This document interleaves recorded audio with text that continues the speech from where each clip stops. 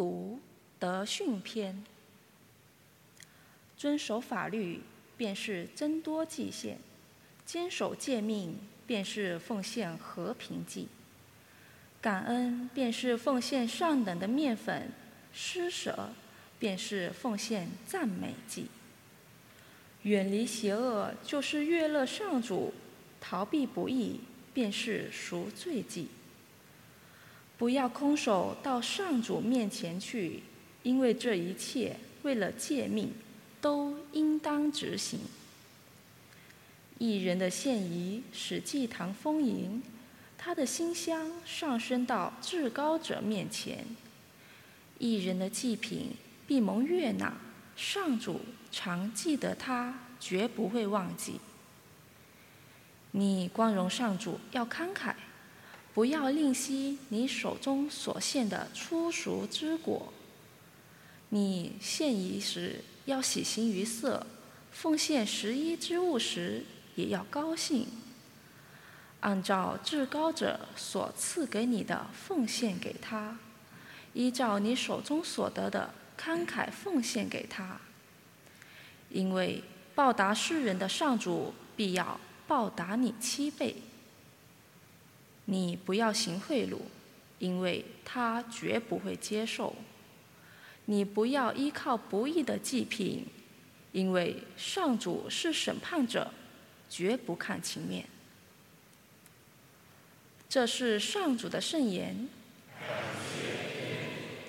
谁行为正直，我必拯救他。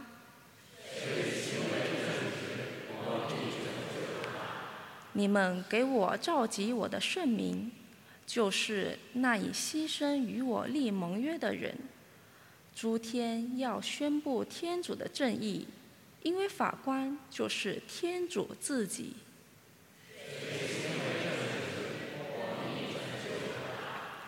我的百姓，请听，我要发言。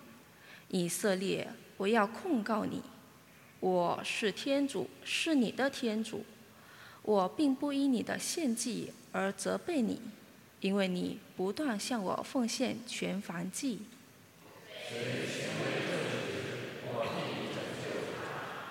你要向天主奉上赞颂的祭献，向至高者还你所许的誓愿。谁奉献赞颂之祭，就是光荣我；谁行为正直，我必拯救他。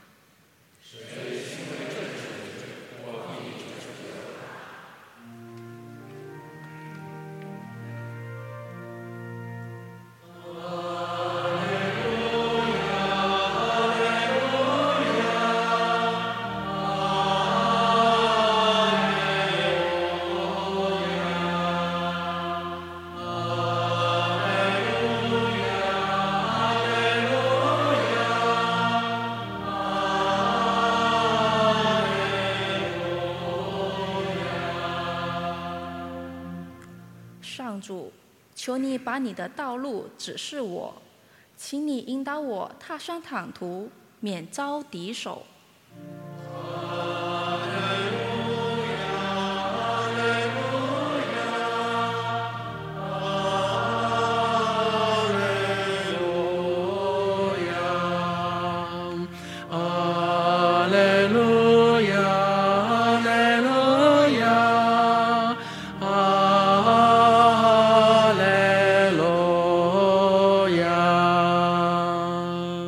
愿主与你们同在，与你的心灵同在。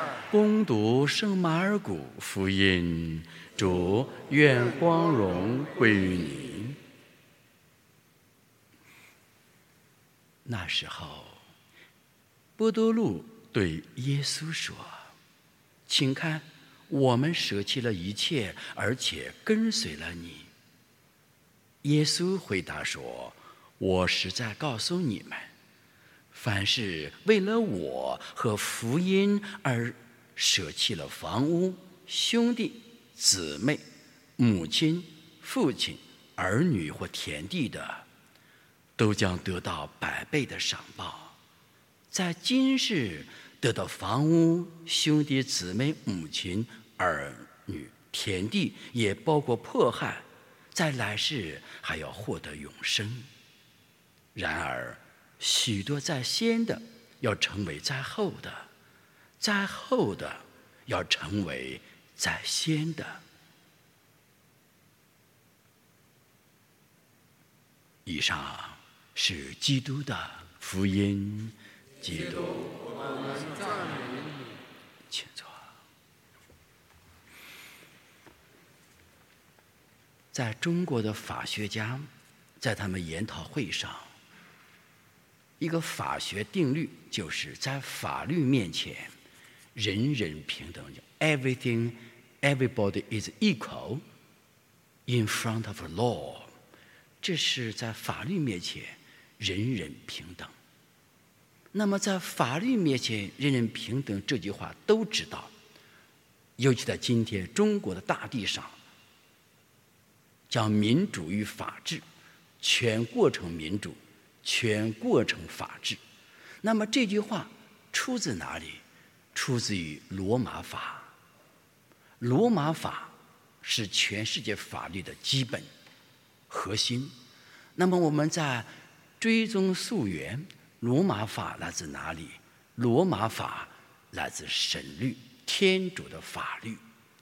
今天的德训篇里边告诉我们最后一句话：天主是不看情面的。这句话就是罗马法法律的本质基础。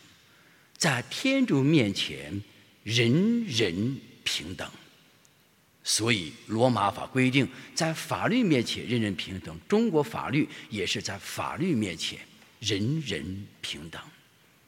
谁触犯了天主的法律，必将受到审判。所以在今天的德训篇里边，我们听到了12个排比句里边，感恩是什么，奉献是什么，施舍是什么，遵守诫命是什么，等等一系列的，很清清楚楚地告诉我们，爱的约束力、法律在我们人世界生活当中，它的具体实践和表达应当是什么。这种在法律面前人人平等的基础是在天主面前人人平等，因为天主是不看情面的，有善必赏，有恶必罚，不在生前必在死后，告诉我们必须要以敬畏的心生活在人世间。第二，在天主面前人人平等，又告诉我们，为了爱，为了天主而奉献我们的时间、我们的财力、我们的才华、我们的空间、我们的能力的人是有福的。尤其那些为了天国和福音，为了基督舍弃了房屋、父母、兄弟姊妹的人，在现世要得到100倍的赏报，在死后要获得永生。多么欣慰的一句话！这句话要鼓励全球服务教会的教宗、主教、神父、修士、修女们，在会的会士们，才能乘风破浪，不忘初心，牢记使命，踔厉奋发，砥砺前行。经过多少风风雨雨，他们的圣召保持住了，像保禄总督一样。所以弟兄姐妹们，不要害怕，马上立刻微调我们和天主的关系。在人世间，我们是否为了天国、为了基督、为了福音舍弃了一切呢？不可能。就舍弃我们一丁点的时间和身外之物也舍不得吗？要想得到永远的生命，必须有舍。要想获得真正的幸福，必须学会舍。舍才有得，舍弃一切才会获得永生。这个舍不是为人而舍，是为主耶稣基督、为福音而舍的人才是有福的。所以在天主面前人人平等，看你付出到底多少。祈求天上妈妈圣母玛利亚，也祈求在天上的真德圣女，为中国教会、世界教会，为俄罗斯的教会、乌克兰地方教会祈祷，求主赐他们和平仁爱之美德。在英法百年战争中，奥尔良战役中，仅仅10几岁的贞德被天主所拣选，带领军事兵士们前往奥尔良战争中，以天主的智慧，以耶稣玛利亚的惠标，以天主全能的惠容，打败了英国，使英国能够在天主旨意中承行天父的旨意，也拯救了法国。从那时开始，贞德成为法国的主保。所以今天我们为所有奉贞德圣女为主保的教友们祈祷。贞德也是鲜花族的主保，因为贞德非常喜欢鲜花，他从田地里边采着鲜花，在幼小的生命历程中，把自个的采的野花化成花艺献给天主。